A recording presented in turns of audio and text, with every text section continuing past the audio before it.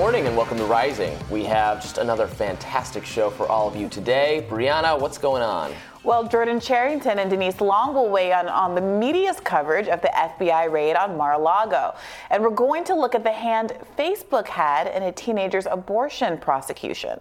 Plus, Tara Palmieri breaks down the significance of the Epstein judge connection that signed off the Mar-a-Lago raid.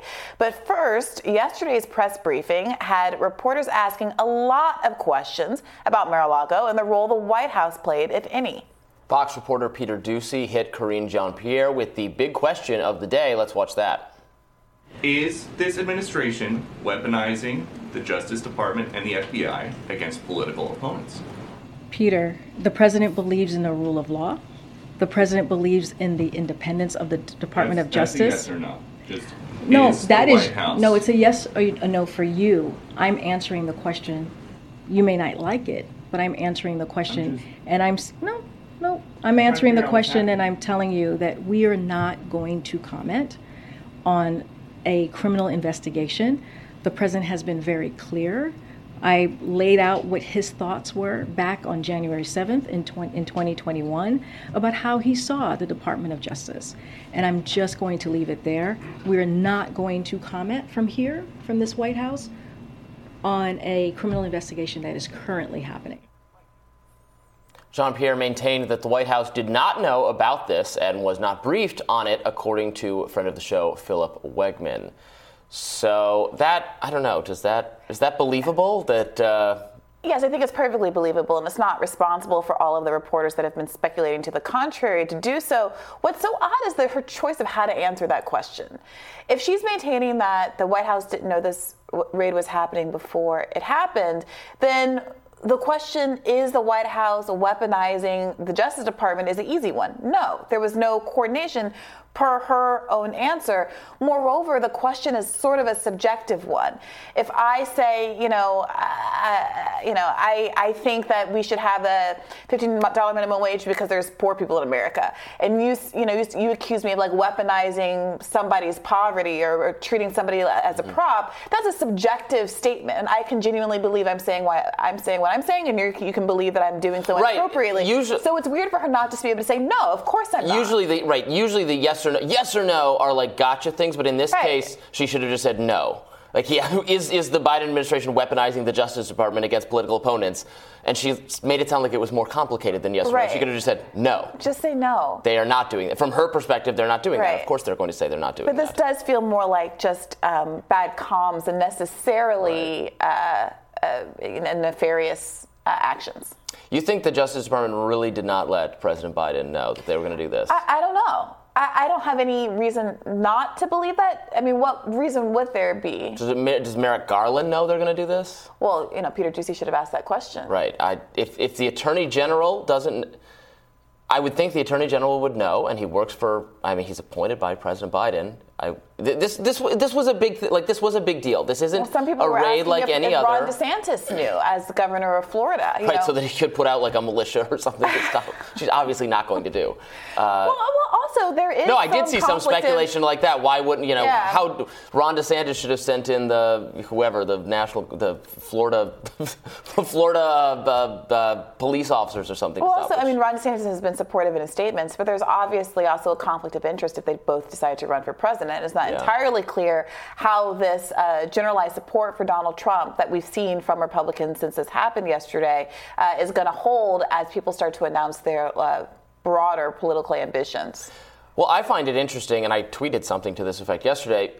Everyone is basically pretending, what they're claiming about this is the opposite of what they actually feel, because most elected Republicans want Trump to quietly fade from the headlines, go away. They know that Trump himself is a distraction. They have winning issues without Trump. Inflation, although things are getting a little bit better. The kind of instability of the Biden regime. They don't need Trump for that. They don't want to malign him. The voters really like him. They just want him to quietly go away. So, and meanwhile, Democrats, and even more so, I guess, the mainstream media, they want Trump to be front page news every single day until we all go extinct. But they're pretending like they think he's this existential threat to democracy, and it would be best if he, snapped his fingers and vanished Thanos style. So what everybody wants is the opposite of what they're saying. Yeah. Republicans want him to just go away, but they have to act like this is the greatest injustice of all time. That's very fascinating. Yeah, well, no one's being honest with you. We'll see if they regret what they asked for. Well, Ducey pressed Jean-Pierre on whether Biden considers Trump a political rival, and she said this. Do you consider Donald Trump to be a political rival of President Biden? I'm not going to speak to that from here. Well, you talk about Trump all the time. So do you consider him to be... I don't talk about Trump all the time. Trump certainly considers Biden to be a political rival. Following the raid, Trump released this video on Truth Social.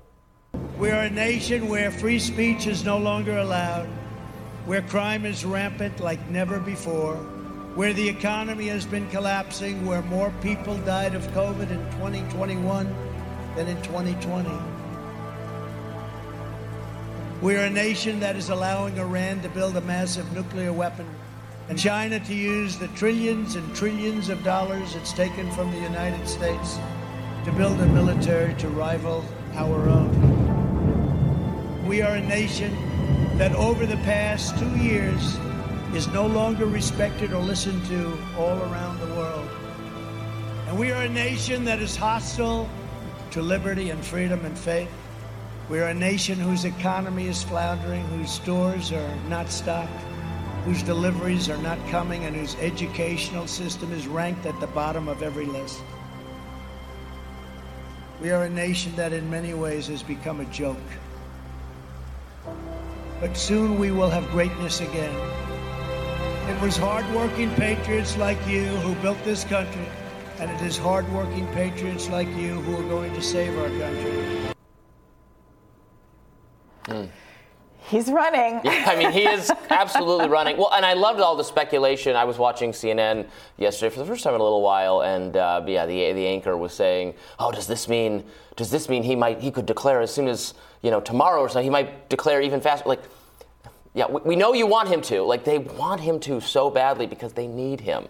They need him. Well, yeah. This pathological kind of Joker Batman sort of relationship that the media has to Trump and colors all of this coverage. All of the coverage you see is of people who are obsessed with him and need him for their own business models. Yeah, I think that's true. What I noticed when looking at that, not quite an ad, is that he does something smart, which is that he offers an accurate diagnosis, a largely accurate diagnosis of what's going on with America's problems. I would push back here and there. I do think there has been really good reporting about how the coverage of crime has vastly outstripped the crime rates and that there is not the spike that people believe to be happening. But of course, crime is a routine issue that people are concerned about no matter what the context or who the president is, the economy, on and on down the line.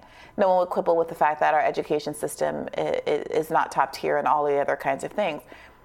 What I really hope we don't have is another election cycle where everyone points at problems and no one articulates legitimate solutions. Because the problem here is that even though I think that sometimes Republicans have a better diagnosis of what's going on, their voters are not served by people who get up there and just say the other guy is bad and then get into office and do what Trump did last time, which is do very little to actually uplift the interest of working class people. He's been president before, and he can't just rest on the idea that he is going to do something great. He is going to make America great again. He had 4 years to do so, and arguably part of the world that we're living in is a consequence of him having been the most recent person at 1600 Pennsylvania as well. And that's not like all of those things he mentioned were perfect for the 4 years he was president, Correct. And then they suddenly overnight became bad. So. Correct. Well, News Nation's Dan Abrams and ABC's George Stephanopoulos discussed the raid yesterday and agreed that there has to be more to the raid than what the FBI is leading on. You have got to believe that the highest levels of the Justice Department signed off on The White House this. says they didn't know about it, but clearly Christopher Wray, the FBI director, would have known. No doubt Christopher Wray knew about it. I guess the open question would be, did Merrick Garland, the Attorney General, know about it, or his deputy, Lisa Monaco? I've got to believe that Merrick Garland knew about this. You have to. I mean, when you're talking about going to the former president of the United States home, the implications are so significant that you have to believe that Merrick Garland knew about it, and specifically that they wouldn't tell the President of the United States about it. I mean, it's for the same reason that Merrick Garland needs to know about it. is the reason that I think they want to make sure that the president doesn't know about it and isn't involved. To send this kind of FBI team to the former president's home, there has to be something more than just a Presidential Records Act violation. They have to know something that we don't know about yet. And just last night, Abrams assumed that the investigation must be related to January 6th because of this new development. Republican Congressman Scott Perry of Pennsylvania says tonight that the FBI has confiscated his cell phone. He provided a statement to News Nation that says, quote, "This morning while traveling with my family, 3 FBI agents visited me and seized my cell phone. They made no attempt to contact my lawyer, who would have made arrangements for them to have my phone if that was their wish. I'm outraged, though not surprised, that the FBI, under the direction of Merrick Garland's DOJ, would seize the phone of a sitting member of Congress." Now, here's why this is important. Congressman Perry is a critical player in the January 6th investigation and was a vocal proponent of President Trump's various claims of election fraud. And based on the timing, that leads me to believe that the search at Mar-a-Lago was almost certainly connected to the broader effort to overturn the election and not just some record-keeping violation. I mean, again, a lot of speculation. We'll see what happens. I mean, I think that's a good guess, but we don't know. But it's a good guess. The way the gears are turning, I'm sure we'll find out a lot about this soon. But one part of this that I'm also really curious about is the implication of Joe Biden knowing in advance. People keep asking the question, did Joe Biden know about it? And the subtext that if he did, it was somehow politically directed or politically motivated. But obviously, that's not necessarily true. If it turns out that there was, obviously there was a warrant. There was some underlying evidence that gave rise to the search. Well, but you know that warrants can be given under the most basic nonsensical pretext. They absolutely can, but are routinely for something was offered up here, and one would assume, and this is what people have been saying over and over again, one would assume that given the high-profile nature of this, that they can't just run ramshod over people the way that they do, who are much less visible and much less powerful than the President of the United States of America. But what is the people are, I think, asking these questions without actually putting a finer point on the idea that just because even if Joe Biden did know about it, it doesn't necessarily mean it's politically motivated. At the end of the day, it can be the case that something helps a person politically and also is the right thing to do because there was a violation of the law. And I'm much more interested in finding out this underlying question of what exactly the search was about and what in fact was found, and if it was in fact pretextual or a legitimate search. That's what we need to know, and it's really all just speculation until we do know that. Yeah. If there's nothing more than some records were taken and they were not classified properly, I think everyone's going to say that this was a major breach of the kind of norms of not a former president, going after them, hounding them. Now, of course, Trump supporters called for Hillary to be locked up, but she wasn't. They didn't go after her or do anything. Does riding the ship require saying that Trump was treated poorly, or does it require treating other presidents and presidential candidates with an even hand? Right. I mean, that's the hard question, because on one hand, if Trump committed very serious crimes, yes, he should be prosecuted. He should go to jail. He should. Only his most ardent, and probably even his most ardent supporters won't disagree with that. They'll just say they would just contest that whatever the thing is something he actually did. Yeah. But in theory, I have to presume that almost everyone agrees. If he committed very serious crimes, he should be prosecuted for them and put them in jail. But now there's always that lesser category of procedural nonsense that everyone can be guilty of if they're subject of an investigation, because there's a lot of ways to trip you up, to get you to obstruct justice or accidentally say something wrong during an interview, and then they can prove, but actually you slipped up with your words. True. This is something that happens to from people with very little access to legal recourse and people with actually access to a lot of legal recourse. Stephen Donziger. Right, all sorts of people. So if it's just that, if they're just trying to screw him on something like that, I think the response is it's reasonable to think that is a major breach of kind of the norms of constitutional democratic governance. But if it's more serious than that, then yes, they need to do something, and that needs to be made clear to the American people pretty soon. Yeah. Or else we're just going to have this, constant sort of narrative about, wow, what is going on? Yeah, it's dangerous. All right, I'm looking forward to your radar coming up next, Brianna.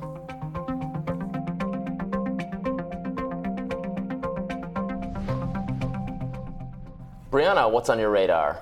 Well, Robbie, all the libs are mad at Bernie Sanders again. Why? Well, because he acknowledged that the so-called Inflation Reduction Act won't really have much of an impact on inflation, but it will provide big tax breaks for the already enormously profitable fossil fuel industry. Take a listen. That this bill, as currently written, includes a huge giveaway to the fossil fuel industry, both in the reconciliation bill that we are considering and in a side deal that was just made public a few days ago. Mr. President, under this legislation, the fossil fuel industry will receive billions of dollars in new tax breaks and subsidies over the next 10 years, on top of the $15 billion in tax breaks and corporate welfare that they already receive every year. Moreover, Bernie had the audacity to push for the bill to include more policies that would help working Americans afford health care, chiefly a cap on the price of insulin. Unsurprisingly, no Republicans supported the bill. Also unsurprising, the overwhelming majority of Democrats voted down Bernie's amendments to improve the bill by, for example, cutting Medicare drug prices by 50%. Expanding Medicare, extending the child tax credits that had reduced child poverty by 50% during the pandemic, and cutting the corporate tax breaks for fossil fuel corporations. You know, the companies that are charging you an arm and a leg at the pump. Don't worry, my libertarian friends, neither corporate party has any risk of actually doing anything anytime soon. Now, if you think if I'm being too cynical, here's what you absolutely must understand about this process. And believe me, they're hoping you don't understand this. Even if you don't like Bernie or socialism or progressive populist policies, Democrats have done something extremely cynical, extremely sordid, and very common. They have exploited the wonky Senate rules so that they could duck responsibility for voting no on overwhelmingly popular policies you want. Let's face it, Democrats like to say they care about people. Democrats claim it's Republicans that prevent them from, actually helping people. And they continue to make this claim even when they have the House, the Senate, and the presidency. So how do they get away with this? Well, of course, over the course of the Biden administration, corporate Democrats have used Senators Joe Manchin and Kyrsten Sinema as an excuse for why Biden could not pass his agenda. But what about when Sinema and Manchin are on board? Because they're faced with a must-pass bill that's chock full of the kinds of corporate giveaways that corporate Dems relish. If they want to pass a bill without doing yucky, donor-angering things like adding hearing, vision, and dental to Medicare coverage, they'd have to figure out how to cut those things out of the bill without looking like they're, cutting things out of the bill. This is where the parliamentarian comes in. Now, you'll remember that the Senate parliamentarian is a relatively low-level administrative employee whose job it is to offer non-binding guidance on what types of spending can be passed via the reconciliation process. If you only have 50 votes and you want to pass a bill via budget reconciliation, which of course avoids needing the filibuster-proof 60 votes, it has to satisfy the Byrd Rule. And the Byrd Rule basically says the bill has to pertain to revenue. It has to be primarily budgetary in nature. So ostensibly, the parliamentarian can say, hey, actually, you need 60 votes here and damn any legislation. But it's important to note that what the parliamentarian says is actually purely advisory. It can be ignored. If the parliamentarian were to advise that some part of a bill needed to be cut because it didn't satisfy the Byrd Rule, Senate leadership could either ignore her advice or fire the parliamentarian. George Bush, presiding over a similarly divided 50-50 Senate, fired his parliamentarian after he refused to approve of his deficit bloating tax cuts for the rich. Bush fought for what he believed in, which was adding $500 billion to the deficit. God bless him. But unfortunately, you can't expect that kind of maverick behavior from the Democrats. Au contraire. Over the weekend, Senate parliamentarian Elizabeth McDonough advised Democrats to cut the parts of the spending bill that would punish drug makers for inflating their prices. The Lever reported that this could have saved $40 billion. She also advised Democrats to cut the legislation which would cap insulin costs at $35 a month for people on private insurance plans. What did Chuck Schumer do? Did he ignore her like George Bush might have done? Did he fire her? No. He pretended as though this random low-level aide's opinion was binding authority, and he stripped these life-saving provisions from the bill. Now, when a provision is stripped from a bill, it takes 60 votes to get it back in. So by not fighting the parliamentarian, Democrats, who only have 50 votes in the Senate, create cover for themselves. Every single Democrat can grandstand in front of their voters and vote to add the provisions back in without any danger of those parts of the bill actually making it back into the bill. And having the bill actually pass, and therefore upsetting the lobbyists that fill their campaign coffers. And that's exactly what happened. All 50 Democrats voted to keep those provisions in the bill. 7 Republicans even got on board, but praise be to Aetna, Cigna, and the Temple of Private Health Insurance, there just so happened to be 3 too few votes to help the American people. Think I'm being too cynical? Listen to this reporting from The Lever. 8 of the Senate's top 10 recipients of donations from the pharmaceutical and health products industry are Democrats. That includes Kyrsten Sinema, who raked in over $500,000 from the industry since 2017. She's also benefited from a flood of supportive TV ads from a big pharma front group. Chuck Schumer raked in more than $289,000 from donors in the pharmaceutical and health products industry. And the industry funneled more than $61 million to Democratic candidates in the last 2 election cycles, far more than it gave to GOP politicians during the same period. But the grand old party is hardly off the hook. Keep in mind that if Republicans wanted to make sure their constituents didn't have to pay 10 times the cost for insulin as compared to our Canadian neighbors to the north, they could have simply voted to put the insulin cap provision back in the bill. 7 Republicans did, and God bless them for it. But what about the other 43? Democrats are fundamentally able to play this game where they use fake procedural barriers to cover for their own corruption only because Republicans go in on it. And while I know conservative populists are very busy dealing with important issues like whether Cardi B lyrics are too dirty for radio and whether drag brunches are corrupting our youth, I beg of conservative voters to spare just a few moments for priorities like making sure people don't die because they can't afford their insulin copays. People like Josh Wilkerson, who at age 26 aged out of his stepfather's insurance coverage and couldn't afford his $1,200 copay. Or Alex Smith, who died alone in his room at age 26 because he couldn't afford insulin. One last thing. The worst thing about libs being mad at Bernie for the wrong reasons is that there is a good reason to be mad at Bernie. He arguably didn't go far enough.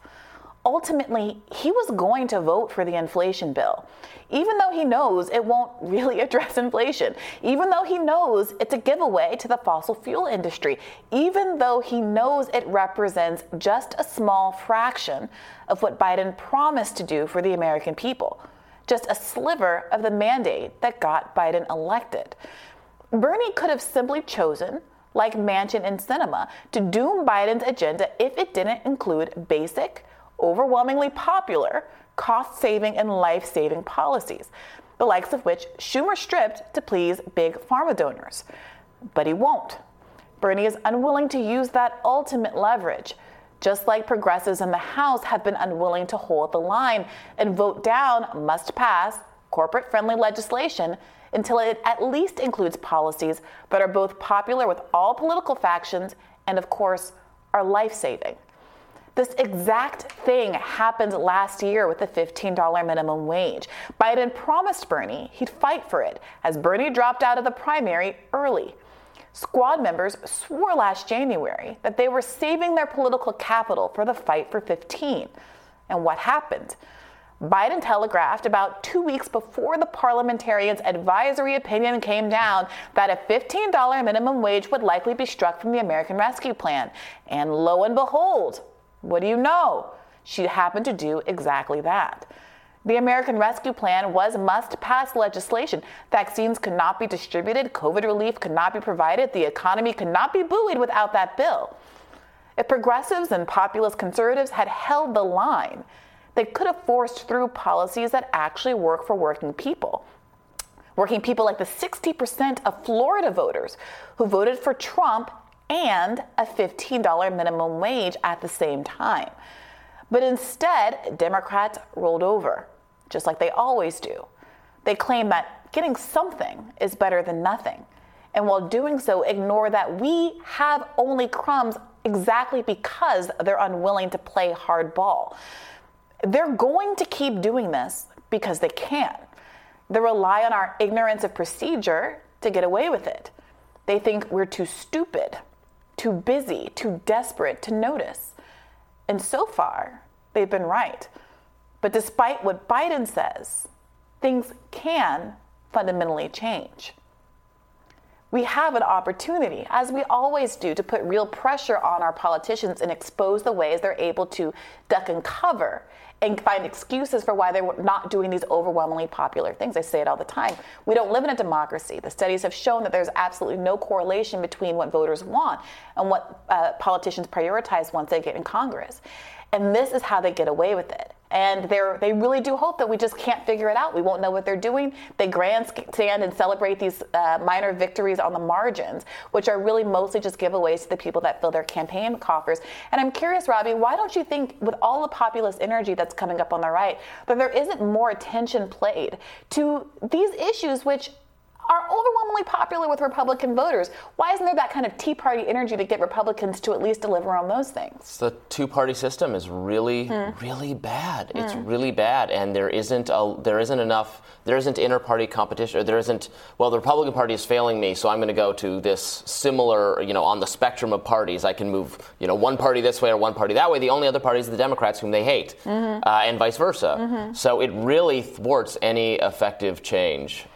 It's a bad thing. I think that's right. Bad system, which is why I think we should support, in theory at least, even if you quibble with its policies, things like the Forward Party, the Green Party, the Libertarian Party, in trying to change the actual dynamics. The system is so fundamentally broken, so frustratingly broken. Yeah, people like to say that third parties aren't going anywhere and it's a waste of your vote, but I think history has proven to many folks that voting for the two-party duopoly is similarly futile. So I appreciate Bernie, of course, pointing out something I've pointed out many times, which is the Inflation Reduction Act, and how much inflation reducing it's actually going to do. Say what you want about Bernie Sanders. He's an honest broker. All right, thank you, Brianna. We'll have more Rising right after this.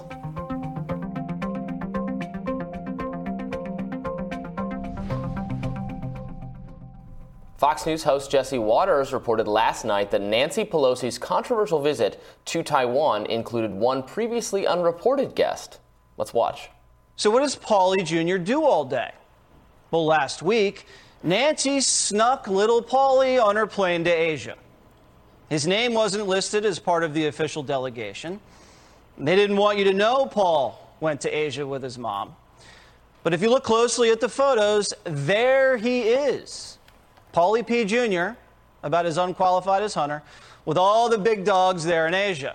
And if you thought Hunter Biden's business deals were shady, just wait. Paulie Jr. is on the payroll of 2 lithium mining companies. And Asia just happens to be a lithium gold mine. And Taiwan just happens to be a world leader in lithium battery production. He's also heavily invested in Singapore's energy sector. Wasn't that another stop on Nancy's trip? Oh, it was. So obviously the implication being that, and we've been trying to come up with a reason for this visit, because it seemed counter to the Biden administration's foreign policy desires. They didn't really want her to do it. She did it anyway. We don't know why. We're trying to come up with a reason. So one reason could be that, it's good business, good money for her family, for her son, in his business interests. Doesn't sound totally implausible, to be frank. It could be. Lots of things could be. Nepotism is bad. Everyone should agree on that. It's weird for this to be a political conversation when we just had Donald Trump in the White House making his son-in-law ahead of like Middle East affairs. So it's difficult for me because it's. But that doesn't make this correct. No, that's what I'm saying. It's very easy for me to sit here and say everybody's bad. But the interest Trump's, in this Clintons, story, Pelosi's, Biden's, all bad. 100%. Obama seems to be the only one who didn't do this, and perhaps only because his kids aren't were old enough yet. Right. We'll see what the Malia empire. Well, they're going to be like fashion influencers or something, probably. I don't know. I think the little one has a good little head on her shoulders. I don't know. Right. Harvard might not have a good effect on the older one. But look, the reality is that this is what rich people do. This should not be a partisan conversation. This is what rich people have been doing since time immemorial. And I just wish folks were a little even-handed about calling this stuff out. Well, I do too, but they never are. But I don't know that it's just a partisan conversation. Because Jesse Waters is the one pointing it out? Yes. Little Pauly, the Fresh Prince graphic. Wow. I get it. It's TV. It's intended to be entertaining. But the point here is that Nancy Pelosi is one of the least popular politicians in America. She's not especially popular among Democrats, but she's certainly very unpopular among Republicans. Republicans regularly put her in their attack ads to try to convince people to vote for the conservative candidate in various races. As much as progressives are maligned for hurting the Democratic Party, Nancy Pelosi's disfavor among Republicans in these kinds of races is much more pronounced. And I get why you want to go after her and knock your socks off. If it turns out that there is some, nepotism or bad behavior here, that he should have been disclosed, that he was riding on a government-paid flight for his own personal, whatever they can dig up, I don't give a fig. You're here for it. Doesn't matter to me. I just wish that the same people who did this were even-handedly also criticizing what Donald Trump and every other rich person since time immemorial has done. All right, sure. Well, the House Speaker is facing criticism for this apparent verbal gaffe she made while speaking to NBC News yesterday about her visit to Taiwan. Let's check it out. We still support the one China policy. We go there to acknowledge the status quo is what our policy is. There was nothing disruptive about that. It was only about saying China is one of the freest societies in the world. Don't take it from me. That's from Freedom House. Let's it's talk a strong a little bit. democracy, courageous people, and it's just, I don't know why it is, except there's some commercial interests who would like to diminish the relationship. So she clearly meant Taiwan, though. Taiwan. That was just I guess that's a gaffe, but it's not really. It's just it's a slip of the tongue. Like she meant she said the wrong word. It happens. Those of us on TV, we do that all the time. I'm sure I do it plenty of times a day. So I don't really think it's and I saw that clipped and made fun of by maybe the GOP and other like conservative people on social media, and that did seem unfair. She clearly meant Taiwan. She, a bunch of Democrats, and a bunch of Republicans all conspired to make sure that you have to pay enormous prices for your insulin, right? Like that is all happening. Mm-hmm. A million other things are happening right now in the ether. They're passing something called an Inflation Reduction Act that has nothing to do with inflation and gives out millions in tax cuts to the fossil fuel industry while you're still paying zillions at the pump. All of this is happening, but so much of the discourse is caught up with, oh my gosh, Nancy Pelosi mixed up her words. Not Nancy Pelosi is corrupt. Not Nancy Pelosi hasn't had a debate with a primary challenger in 30 years. Or not even a substantive criticism or investigation or exploration of her visit there and the underlying foreign policy realities of it, but just that she said the wrong word. Correct. Dumb. And I know there's an appetite for it, and I'm not saying that liberals don't do this kind of thing. I was watching MSNBC to get. You better not say that liberals don't do this thing. Fascist. Right. Fascist. Although he's a Republican. He's a Republican on MSNBC. Of course. Because that's what is there any other kind? Right. MSNBC is the home for Never Trump Republicans. It's ridiculous. I couldn't fight my way on there with the amount of weapons that Biden sends to Ukraine. Ooh, but conservatives can get on there just by saying, "Hey, I don't like Donald Trump." Yeah. So this is where we are, and I really, really, really wish people could keep their eyes on the ball. All right, before we go, we wanted to quickly react to Pelosi's take on the raid of Mar-a-Lago. Let's watch. I, as others, learned on my phone that had happened, so I don't know very much about it. But again, I'm sure that information will be revealed, and when it does, we'll find out what they were looking for. It seems to have something to do with presidential documents, but I really am not in a position to talk about it because all I know is what's in the public domain. And that's generally what I've heard from Democrats. I actually saw Bernie Sanders had a similar comment on either CNN or MSNBC last night. Yeah. CNN, that's what I was watching. The people's skepticism of that is interesting to me. I do think it's kind of normal for these kinds of things to be kind of closely held, in part because you don't want it to get out. Yeah, I don't know why. I don't necessarily think Nancy Pelosi would have known. Yeah, that seems very plausible to me. Whether or not Joe Biden knew, I also don't think is implausible. If information comes out to the contrary, then we'll learn about it. But also, I think Merrick Garland and Christopher Wray knew. Yeah, but it also doesn't get to the bottom. Just because X, Y, or Z person knew didn't mean that it was necessarily politically motivated. So I think the jury's still out on that. We just have to find out what the basis of the warrant was and what was actually uncovered in the search. All right, well, we'll have more Rising right after this.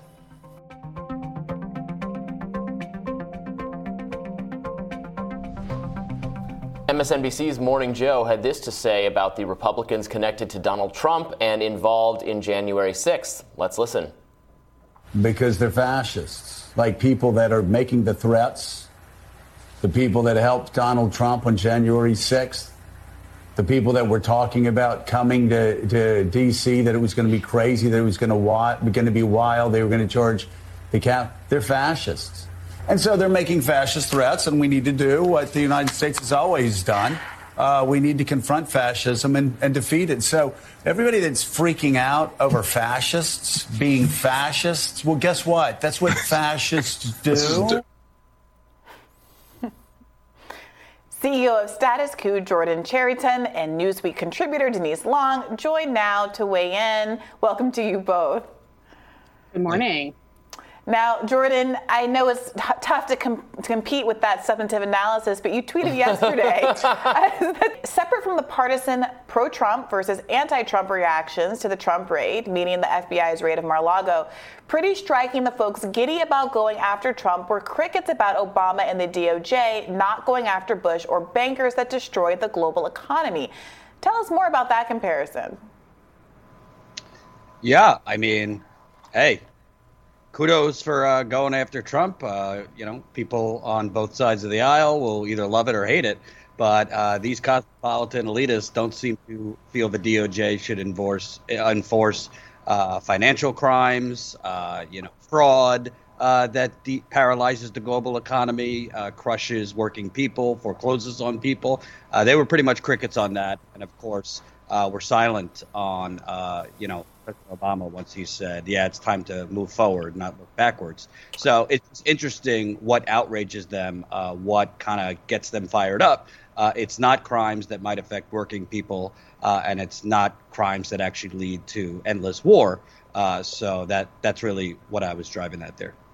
Someone who's not been very silent lately, former U.S. Secretary of State and Democratic nominee in 2016, Hillary Clinton, has certainly had an interesting reaction to yesterday's raid. She's been posting and selling merchandise that says, "But her emails." Clinton tweeted, "Every But Her Emails hat or shirt sold helps Onward Together partners defend our democracy, build a progressive bench, and fight for our values." Just saying. Denise, is this a fair comparison? I think, maybe it might be. I've seen people making it. The criticism of Hillary Clinton and actually, the FBI looking into her for, not properly classifying or securing emails on the right server, et cetera. Is that comparison correct to what Donald Trump is being accused of so far with the taking documents that were being wrongly classified or should have been left for the archives? What do you think?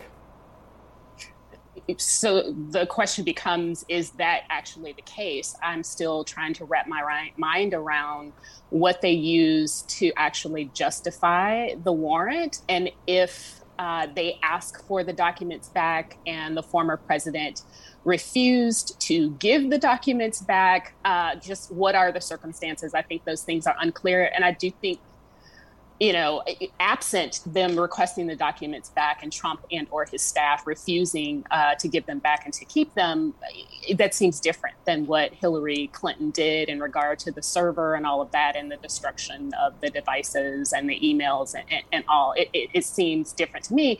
And to the larger point, I think people, while they're celebrating, one-upmanship, gotcha here, gotcha there, what we need to be looking at is the integrity of how our federal enforcement and our alphabet agencies are leveraged against people in power, but also about how they're leveraged against or for the benefit of the average American citizen. And I think too many people are drunk on seeing the opposition bleed rather than looking at how our government is being used to our benefit or not.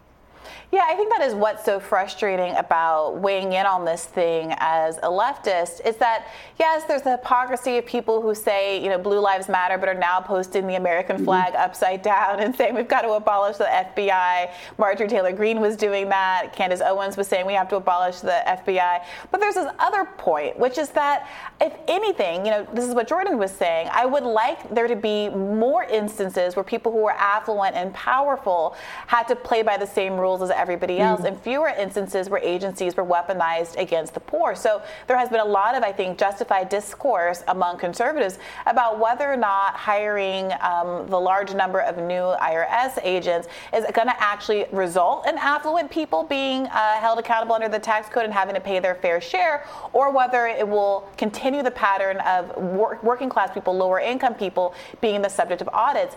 And same here, it is less, I think, a conversation, it should be less a conversation about whether or not, Donald Trump should be the target of this investigation, at least until and unless the warrant is proved to be unsubstantiated. A conversation about why we haven't seen this kind of thing in the past. Jordan, do you think we will see more of an appetite for these kind of investigations of former presidents? Are Democrats opening the door to these kinds of, warrants and searches of former presidents or presidential candidates' homes with this search? Yeah, I'm not the legal expert you are, but I think it is important. We don't know yet if this is exclusively about the mishandling of records. I find it hard to believe that the FBI went in commando style over classified records. There might be more here.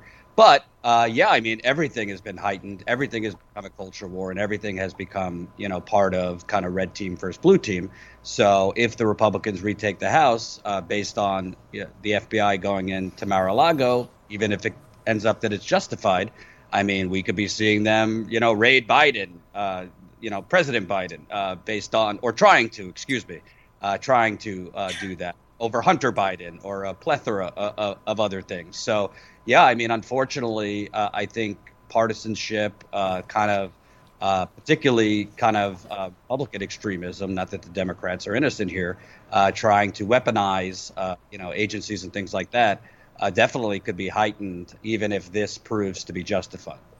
Denise, Bree is right that you've seen a lot of chatter from Trump sympathetic figures, Republicans, et cetera, in the time since this raid has happened about reforming or even abolishing certain law enforcement agencies, bringing DOJ, FBI, et cetera, under control. There's all this attention paid to violations of or perceived violations of Donald Trump's civil liberties. And what I always say in reaction to that is, what about everyone else? Can Republicans stay on the ball and actually, when they take power back, or work with Democrats to actually rein in some of these law enforcement abuses? Because these are the same people, and this is bipartisan, that reauthorize the Patriot Act and everything else every time it comes up for a vote. And then they complain like, oh no, G-men are banging down Donald Trump's doormat. Well, you authorized that. You voted for that. You supported that. They only care about it when it's Trump. So can there be any sustained movement? I would support it. I would be totally in favor of it for reining in these abusive law enforcement agencies. They seem to only care when it's Trump. Well, I would submit to you that nobody has cared over the last, 50 years or so, including Democrats who oversaw some significant abuses of the FBI on American citizens as well. So none of them have really taken a look at how our federal agencies that are designed to enforce and provide intelligence for national security are weaponized against the American people and internationally, and no one has seemed to want to own our responsibility to ensure that that weaponization does not actually happen. It is rich that folks who are so pro, law and order when it comes down to what's happening in urban environments and when it comes down to police accountability for, surveilling civilians are, decrying the United States. And I wonder if any of them happen to be caught with something that they shouldn't have in Russia, if folks will be celebrating that they got caught. So there's hypocrisy all around that needs to be addressed across the spectrum politically. Yeah, I think that's right. But I have to ask you, Jordan, I mean, I agree that Democrats and Republicans alike have largely turned a blind eye to this kind of a thing, but the left has not. And many people on the left have used this opportunity to raise concerns about any number of COINTELPRO attacks that have often historically targeted members of left groups, communists, socialists, people like Martin Luther King and Fred Hampton, all traced back their harassment and death, murder, to organizations like the FBI. Is this an opportunity for the left to be heightening those contrasts and distinctions and potentially getting some allyship from members of the conservative community who are perhaps newly aware to the vulnerability of regular people to these state agencies? Absolutely. I mean, as Joe Scarborough is hyperventilating about fascism, maybe somebody should tell about the Standing Rock protests in 2016, where Obama's FBI, Department of Homeland Security, surveilled Native Americans and their white allies, infiltrated the camps with moles. I mean, The Intercept had great reporting on here. Was working with the local police there to brutalize, nonviolent protesters, unarmed, with, mace, tear gas, rubber bullets, grenades. I mean, I was there covering it. That was actually corporate fascism, the police working with the fossil fuel companies to batter down dissent. I didn't hear Joe Scarborough, CNN, saying anything about it. Hell, they didn't cover it. So there's plenty of examples of corporate fascism, and of course what the FBI did with Malcolm X, Martin Luther King, indigenous leaders. I mean, Leonard Peltier is rotting in a prison for 45 years over, an FBI raid where they don't even have evidence. They still don't have actual evidence against him. So, yeah, plenty of examples of that. It would be great if we heard our elected leaders on the progressive side to start speaking out on this, while the rare instance where conservatives want to pick a fight with the FBI. Yeah, going back to that clip of, fascism.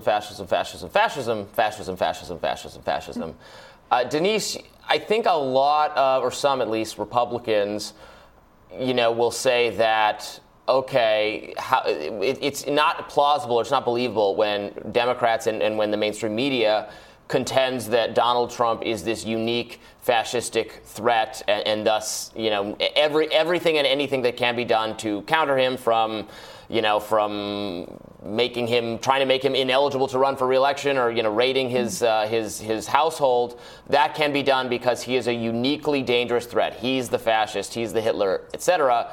But then, of course, there's a long history of Democrats in the media saying that about the previous however many Republicans. So it's like is it a boy who cried wolf kind of scenario?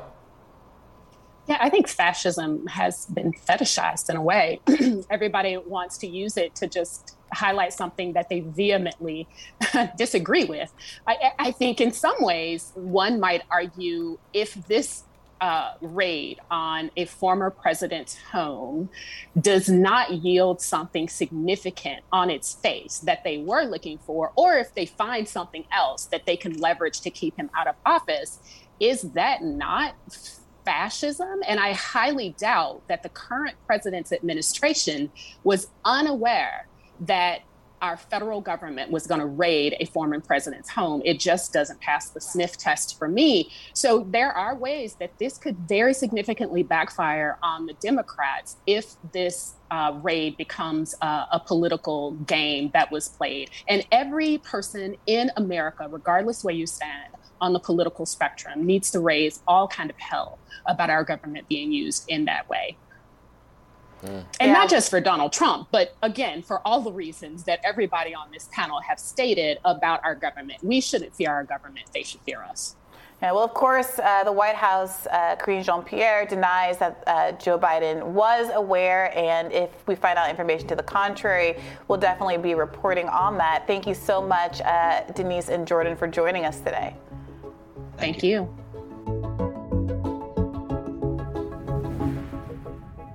A 17-year-old teen and her mother are facing criminal charges in Nebraska after officials subpoenaed the teen's Facebook direct messages and found that she had an at-home abortion at 23 weeks, violating state law that bans the procedure after 20 weeks.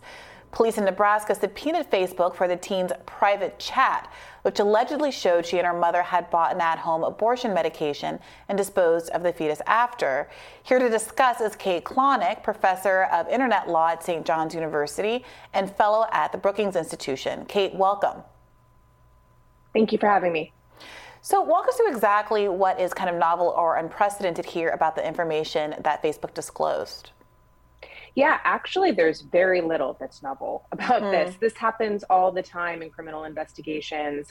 There are subpoenas or there are search warrants that are served on Facebook or Meta or any type of platform that keeps your information that actually just requests them to give over whatever they have about the crime or communications that you had around a certain type of crime. And that's exactly what happened here. I think that one of the things that is capturing people's imagination at the moment is that there is kind of a misconception that this was one of the moments that we've been hearing about that would happen about basically the platforms having access to your private information and the police using that in a post-Roe world. And so I think that that is kind of, even though that's not exactly what's happening here, that is one of the things that is like kind of captured people's headlines and minds at this moment.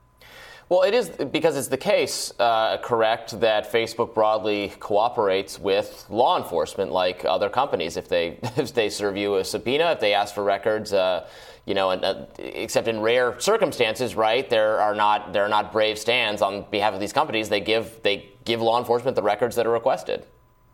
Yep, that's exactly right. And there was a crime here under Nebraska law. 20 weeks is the cutoff, as you said previously. And so there really was nothing that Facebook could have done besides going to bat against law enforcement. And if you look at the search warrant affidavits, there was no mention of abortion in any of the search warrant affidavits. So it's not clear that this would have set off any flags in the company, that this was a political issue. It's not clear that it is a political issue. But again, it highlights something that everyone should be aware of, which is how this process works and that these companies work with law enforcement. Well, investigative reporting published in the markup reveals that Facebook is actively gathering data about people who visit crisis pregnancy center websites, including sensitive information like if they're considering abortion, looking to get a pregnancy test, or emergency contraceptives. Now, this data gathering tool works even when user is logged out, not logged into Facebook. It's intended actually to procure information for advertising purposes, right? The company's plan here is not, it's not nefarious in the way people would maybe describe it. If you think the process of selling advertising is nefarious, then you'd say it's nefarious. But they're gathering this information because they want a more well-rounded portrait of the user, so they can show them relevant ads, things they might likely to buy and make money. But we're learning how that process can be used for law enforcement purposes on issues like this or other things. Is that correct? No, that's a perfect way of putting it. This is not some type of new kind of surveillance that companies are rolling out because they're anti-abortion or anything else. This is stuff that has been going on forever. Again, it's just becoming aware in most people's minds, frankly, now that abortion is possibly criminalized at such early stages, at moments that we never had kind of anticipated before. So there's a new criminal set of statutes, and now there's a danger of kind of people feeling like they're the dolphins that are going to get caught in the net, or there's kind of this idea that, as the markup kind of points out, that totally kind of benign advertising or business related, whether I roll my eyes with benign because it's like not clear, as you said, whether or not it's benign, but advertising related things will end up becoming in the service of law enforcement and surveillance. And that's just kind of something that's on the table in a post-Roe world. So you said earlier that there's nothing really that Facebook can do, but isn't it the case that if these messages were encrypted via end-to-end encryption, then Facebook would not have been able to hand them over? And in fact, Facebook users can opt into it, but it's not the default setting until I think at some point next year they're going to be moving to automatic end-to-end encryption. Yeah, that's exactly right. So there's a couple of really interesting things about Facebook Messenger, and if I can just bore you quickly with the details. When you're in browser on Facebook, it is integrated as part of the platform. Those are not possible to encrypt in browser settings for technical reasons I won't get into. But when you're using Messenger as a separate app on your phone, those are possible to opt into end-to-end encryption, and it's not the default setting. And so you have to go and set that up automatically. What end-to-end encryption does is it keeps it so that platforms are never like basically in receipt of any cognizable form of your messages. They appear on your phone and they appear on the phone of the person that you're messaging. And so if they're not deleted and someone captures your phone, you're still kind of out of luck with end-to-end encryption. But what happens there is that Facebook can't be the one handing them over. They literally don't have anything to hand over in an end-to-end encryption scenario. And so that is what's happening. The bad part of that, obviously, is that a lot of people do a lot of bad things, from child sexual abuse material to drug trade to like sex exploitation. There's all kinds of things that the end-to-end encryption enables, as well as completely legitimate private conversations. Do we know anything about why it is that Facebook is making the choice to move to end-to-end encryption as the more of the default setting? Well, it's certainly not in their business interests. It like actually cuts against that. But I think that one of the reasons is that it does in some ways possibly take some of the heat off of them when they get these exact type of scenarios. Right now, Facebook is having a bad day in PR because of this case, even though that like they did nothing necessarily that they haven't done a million times before, and cooperating with police. This basically kicks the can down the road, or just like allows them to avoid doing this type of surveillance on behalf of police, and that's the end of that. And obviously it's in Meta's interest. I mean, they get so much. The social media platforms in general, right? They get so much criticism for, they're very much in a damned if they do, damned if they don't, with a lot of this kind of law enforcement compliance with the organizing of violence or terrorism, or violence related to January 6th political protests, et cetera. They're criticized for allowing too much of it on their platform, but then they're also reporting all the time. They do report when they see violence being organized, like constantly. So I think the average person has maybe not their awareness of what these social media companies are doing in order to comply with law enforcement is not like broadly publicized. Okay. And that's kind of what I started off kind of talking about and trying to highlight. This is really a learning opportunity in a moment. Like none of this is super new or different.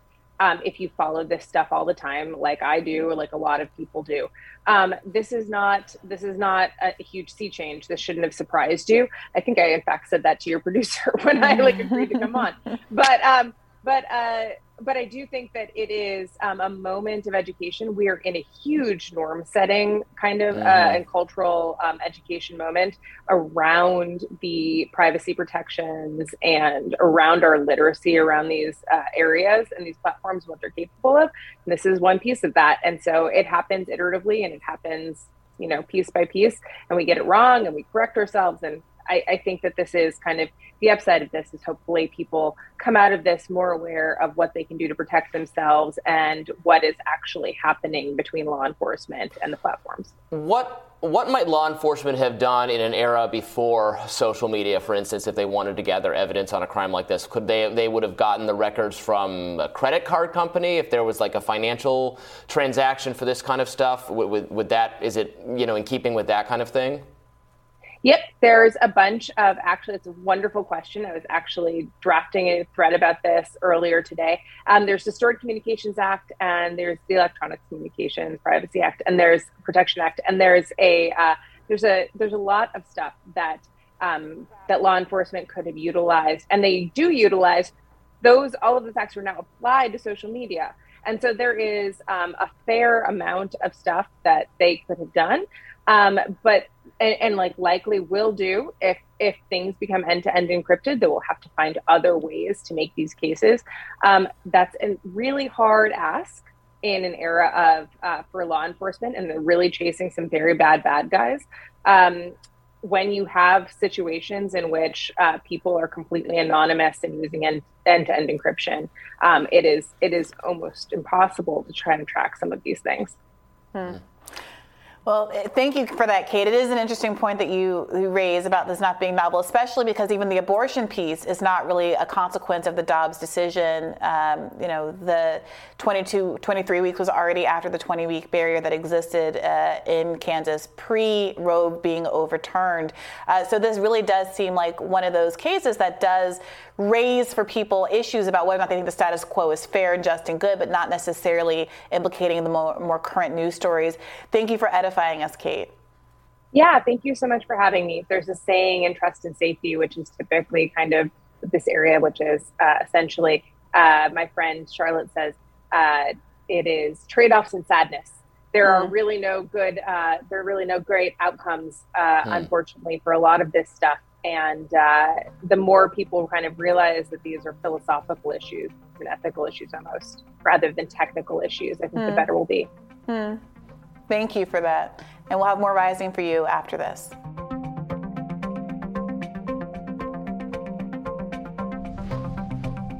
Senior political correspondent at Puck News, Tara Palmieri, tweeted yesterday in response to the FBI's Mar-a-Lago raid. There's always a Jeffrey Epstein angle. Bruce Reinhart, the magistrate in West Palm who signed off on the warrant to search Trump's Mar-a-Lago, left the U.S. Attorney's Office to represent Epstein's staff, his first sex trafficking case.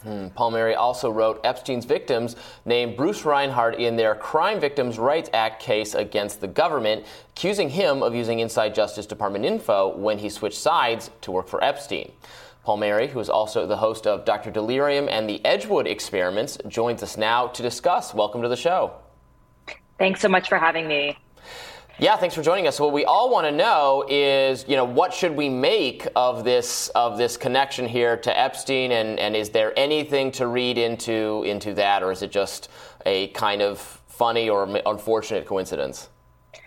It's interesting. So yesterday I woke up in the morning and I read what everybody else did about who had actually signed off on this warrant, Bruce Reinhart. And all of a sudden a light bulb went off in my head because, as you know, I hosted 2 podcasts on Jeffrey Epstein, Broken, Seeking Justice, and Power the Maxwells. And they really dug into the Palm Beach case and all the corruption around it. A big advantage that Jeffrey Epstein had was that he had so much more money than the victims he was up against, right? Well, really the government, who should have been prosecuting him.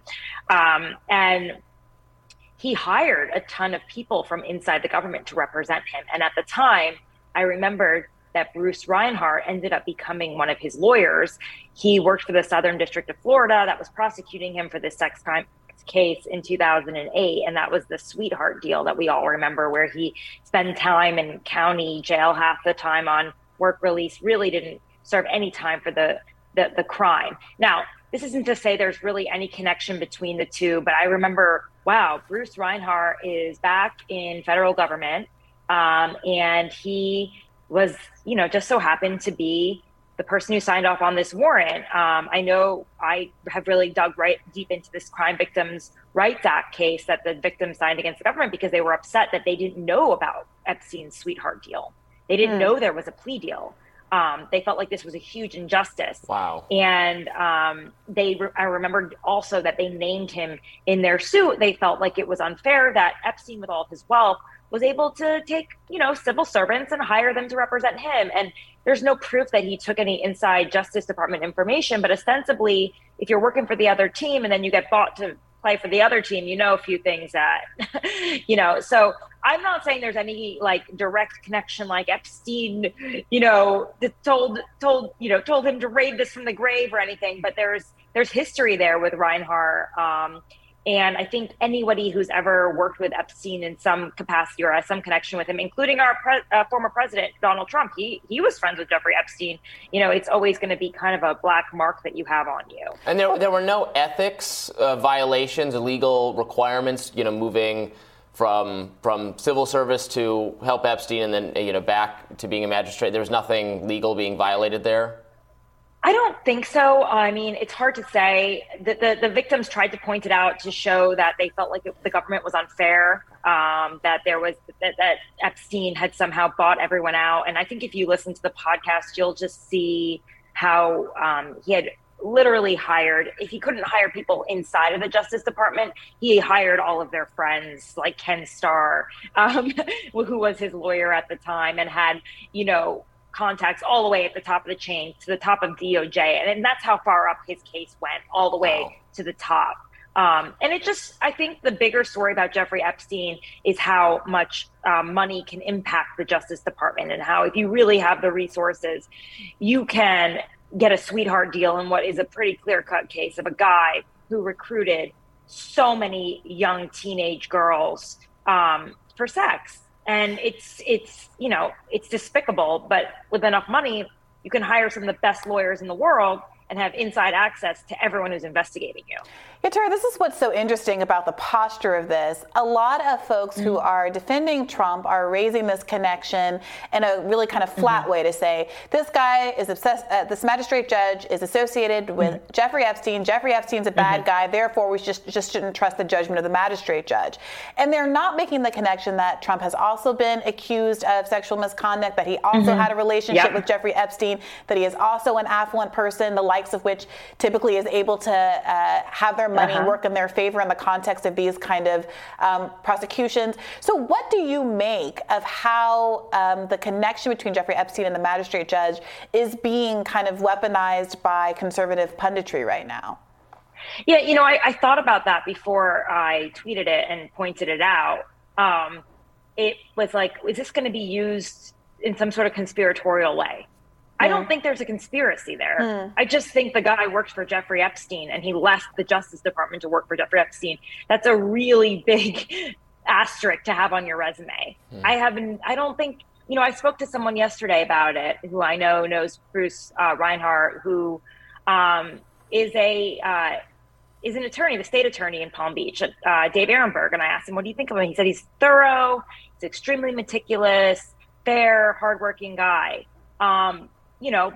But at the end of the day, this is something that like Bruce Reinhart will always have to live with. I mean, he accepted money from Jeffrey Epstein at some point in his life. And by the way, Donald Trump will forever have to live with the fact that he was friends with Jeffrey Epstein, was regularly at his club, had been at Jeffrey Epstein's house before. They were friends until they weren't. And it wasn't really over the girls that was the reason that their friendship broke up. It was over the fact that I think it was over a property dispute in West Palm Beach. They wanted the same piece of property. Well, it wasn't over the crime that they're not friends anymore. It was over a real estate transaction. So, and I think it's also just a reminder of like how and I think to me, I'm like, wow, there's always a Jeffrey Epstein angle. Whenever you talk about the highest echelons of power in our country, there is a Jeffrey Epstein angle. Literally no one. It's almost like no one goes untouched in that story. Well, of course, Donald Trump has, said post the warrant and post the search that they broke into a safe, and that, of course, led some people to say, well, were they looking for the little black book? Did they find the little black book? And that's obviously conjecture, but I'm curious, what your insights are about why we don't have that little black book, why that seems to be such an inscrutable aspect of this whole thing, and whether or not there is some basis for conspiracy thinking about there being so many rich and powerful people involved that we'll never get to the bottom of who the client list is and that kind of information.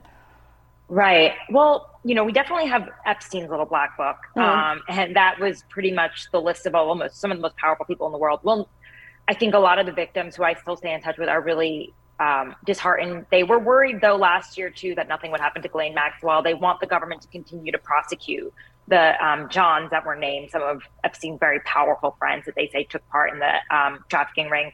Now, that's a totally separate issue from Donald Trump and what was in his safe, right? I think we don't know, really. And that's the problem, is there's a vacuum. And because of that vacuum, you've got these conspiracy theories that are flying around, and the right that supports Donald Trump, they're using that to their advantage. They're creating narratives where there really aren't any right now. There are facts. The fact is that this guy, Bruce Reinhart, left the government to work for Jeffrey Epstein, and the victims of Jeffrey Epstein called him out on it in their lawsuit against the government, right? And then there are things that there's no connection to right now, and we don't know, and there may be no connection at all. And that vacuum created by the Justice Department, by not being able to say what they're looking for because they're in an ongoing investigation, it's going to be filled by conspiracy theories, people pointing out some things that are tangible facts and trying to draw them together. I don't think Jeffrey Epstein is doing anything from the grave in this story. It just happens to be something that he did. It's a question mark on Bruce Reinhart's character, but at the end of the day, if there's a warrant, I don't think his prior work with Jeffrey Epstein is going to impede on what he thinks is the right thing to do in terms of signing off on a warrant that's been prepared for him. Well, right, from the grave, having influence from the grave is one thing, but I was somewhat shocked by the influence he continued to have after the initial conviction, right? After the initial, right. I mean, he got a sentence that was far too lenient and he was released, but still on paper, these very disgusting sex offenses. And then he's able to kind of go right back to his wealthy influence peddling and connections to famous people for a period of time before then it all comes crashing down again. So, if he was able, to command that, even that is impossible to believe to some extent. So that's why isn't that why the kind of conspiracies or how could this be keeps coming up, because even what we know as fact is so wild. I would say so. I mean, after committing a crime like that, you would think that you would be in the outskirts of society, persona never non to grata. be seen again. You should be in prison, frankly, for the rest of your life. Yes, you shouldn't even be able to have dinner with Prince Andrew afterwards, right? Like, that should not be an option in life. But that is the class injustice that we have in this country.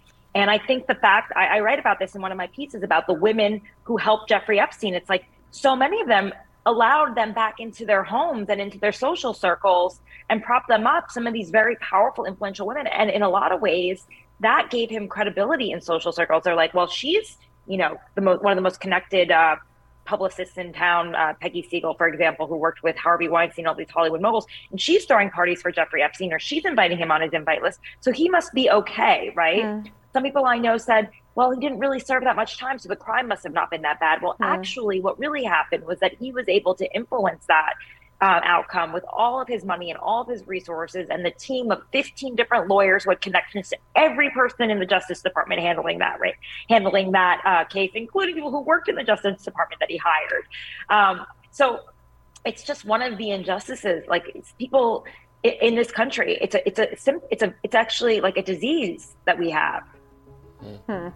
Well, Tara Palmieri, thank you so much for joining us. We really appreciate it. Thank you.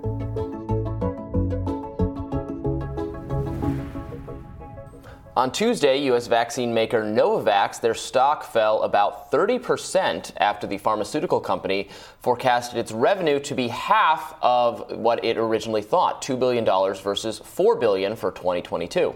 The news comes as demand for the vaccine is decreasing, and Novavax may have entered the market just a little too late. Despite receiving $1.6 billion from the government as part of former President Trump's Operation Warp Speed to develop a COVID vaccine, only some 7,300 shots have been given to the public. Yeah, it's not surprising to me that demand is down. I'm someone who has been, very open and compliant to what the recommendations have been so far. But there doesn't seem to be much of a push to get people to get subsequent boosters if they think that's what we should do. There does seem to be some mixed messaging about whether to boost now or wait for the booster in the fall. We don't have that kind of community ramped up effort that we saw in the early days of COVID, where, our hospitals and centers opened up all over the place for you to line up and get vaccines, and public servants operating those in a way that felt very, like we're all in this together. Many people who are uninsured are no longer have access to free vaccines and follow-up the way that we had initially, because they're no longer reimbursing hospitals for the uninsured for new claims. And so there were a lot of incentives and messaging reasons why people might think that there's no more risk and not want to take advantage of the vaccine. Well, and I think the main issue is they have not yet approved this vaccine for probably the two categories of things that it would be most likely to be used for, which is booster. It's not approved for boosters. You're not supposed to take it as a booster, and it's also not approved yet for kids. Again, I don't think either thing should be required, just to be clear, but this is a vaccine that does not use the mRNA technology, so if you were hesitant for that reason, this might be the vaccine for you. Probably some people who are hesitant about vaccines, if they were hesitant before, they're still going to be hesitant, but some people who actually, to be perfectly fair, I might fall into this category. I was vaccinated with the Pfizer vaccine. I got COVID sometime after, and so I've never gotten boosted. I would probably be more likely to take this vaccine as a booster if I'm going to get boosted, which is something that I would probably reasonably eventually do. But you're not supposed to do it for that purpose yet. Yeah. So there's a sale they're not making because of the kind of regulatory burden hasn't been cleared yet. That's a really good point. If most people, which is true, if most people already have their initial vaccine shot and this is not approved for follow-ups, I don't know why they would anticipate there being a lot of demand. Yeah, it's not really good thinking. It shows that a lot of the public health kind of epidemiologists have been very, who, by the way, all along are like, stick to your lane. We're the experts on disease and all of that. But then they have no problem veering wildly out of their lane to do like social psychology and like the what influences human behavior. What can we do? Because there was a lot of we didn't want to. They would say, well, we were hesitant to go all out on boosters because we didn't want to erode public confidence in the vaccines, which is like.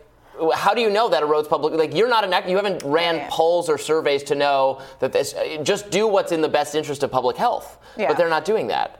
Yeah, I'm also curious whether or not, if this really is intended to target that group of people who never got vaccinated because they did have these concerns about an mRNA vaccine, rightly or wrongly.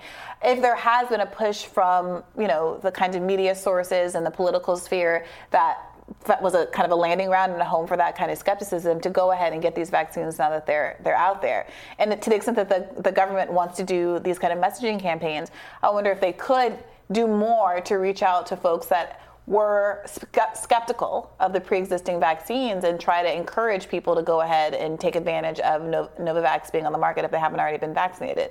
The issue is that this does feel like part of the broader approach of the Biden administration, which is to pretend like the COVID pandemic is over and a non-concern. We did it. Mission accomplished. Mission accomplished. Unfurl the banners. Right. Despite there being 3,000 COVID deaths today. That was part of the Donald Trump ad, which is, that is going to be a damning statistic that is going to come up if there's another political contest between the two of them, which is a not unreasonable, likely future, that there were more deaths from COVID during the year Joe Biden was president, first year of his presidency, than there was during the last year of Donald Trump's presidency. Yeah. Amazing. How do you live that? Especially because so much of what Biden promised was a return to normalcy based on a proactive, pro-vaccine, pro-other mitigation efforts. The party of science is stepping up to the plate, and we're putting this thing to bed. Well, Trump first has to get through that Republican primary where that vaccine issue is not necessarily something that... Where he's actually, it hurts him because he's the more pro-vaccine of the candidates if he's up against DeSantis. Right. Fascinating times. All right, we'll have more Rising after these messages.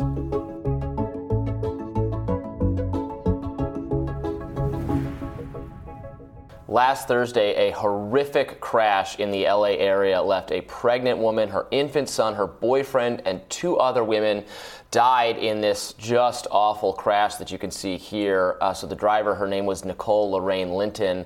She crashed into several other vehicles. She has survived, but 6 other people dead. She ran a red light, as you can see, while going what looks like 90 miles per hour. That was according to some reports. You can see, the other cars, how fast they're moving versus what she does there. 8 other people injured in the incident. Linton suffered only minor injuries. She was a traveling ICU nurse who has since been charged with 6 counts of murder, 5 counts of vehicular manslaughter with gross negligence, and is being held on a $9 million bail. Linton faces a 90-year prison sentence if convicted. Sadly, it's not Linton's first tragic crash. The LA Times reports that Linton, a traveling nurse, again from Houston, had been involved in 13 other car wrecks, including a 2020 crash that left 2 cars totaled. While authorities investigate whether drugs or alcohol were involved, Linton's lawyer said that she has a history of profound mental health issues. So obviously we need to know what's going on. I mean, that looked like... my guess would have been that she was intoxicated, but maybe something else. I mean, we don't even need that. The fact of the matter is, for whatever reason, she has persistently demonstrated herself to be a reckless driver. And I don't know how you feel about this from a kind of libertarian regulatory perspective, but it seems to me to be a real no-brainer. If someone has that extreme number of violations and has obviously presented themselves as such a risk to the public, to no longer be permitted to drive. Oh, that doesn't violate libertarianism whatsoever. If you've been in 13 other car crashes, you should not. I mean, people get their licenses suspended for minor things all the time. This is not minor at all. This one. And neither was her nuisance, previous accidents. Neither were they minor. Right. So there's going to be a lot of questions about what was the legal regime in those cases? Was she charged with anything? Is this an example of lenient prosecution? Is this an example of, I don't know. It's so unfathomable that this would happen so many other times, including recently, and not have her license permanently revoked. Yeah. I guess she could have been driving without a license. I guess we could find that out. I guess she could have been I have seen and known people who have avoided efforts to keep them from driving. I have witnessed in my life people who's used their girlfriends to get around the breathalyzers that were court mandated in their car, to start, when you have to blow to start your car because you've been in these kinds of things so much. I have witnessed people do workarounds, and people are going to do what they're going to do. But I do wish we lived in a world where people had access to better public transportation, so that taking away their right to drive didn't affect their ability to earn an income. Sure. I wish we lived in a world that had better mental health support. So if that truly was at the root of what is going on with this woman, that could have been addressed. I wish there were a lot of things that have been different, but sometimes you can't get past human behavior and risk-taking and just bad acts. So certainly I don't expect for her to escape without some significant consequences. They should throw the book at her. This isn't you feel, I think there's a natural impulse to feel bad for people who are at fault in car wreck, if it's at fault, but it's an accident or something, and there's significant loss of life. How do you live with yourself for that? Like the Brandy's this is not crash. This is not an act. And she should have known that she shouldn't drive at all, whatever her mental health problem or whatever it is. Yeah. And it's just I saw that footage the other day, and it's just I think it's a gas station actually there that might be responsible for some of the flip. But if you hit at that. And the baby went flying out of the windshield, and the eyewitnesses say they found the bed, they knew it was dead immediately. That's horrible. It's just a really, really awful thing to happen, obviously. But yeah, so want to learn more about it and make sure she should face the full extent of the law for that. Tomorrow on Rising, writer James Kirchick will be here to discuss how Hungary's prime minister became the most formidable figure in American conservatism. Be sure to like, share, and subscribe so you never miss any content. And for those of you who like to listen while on the go, we are now available anywhere you listen to podcasts, and you can also catch us on the Plex TV app. See you tomorrow. Bye-bye.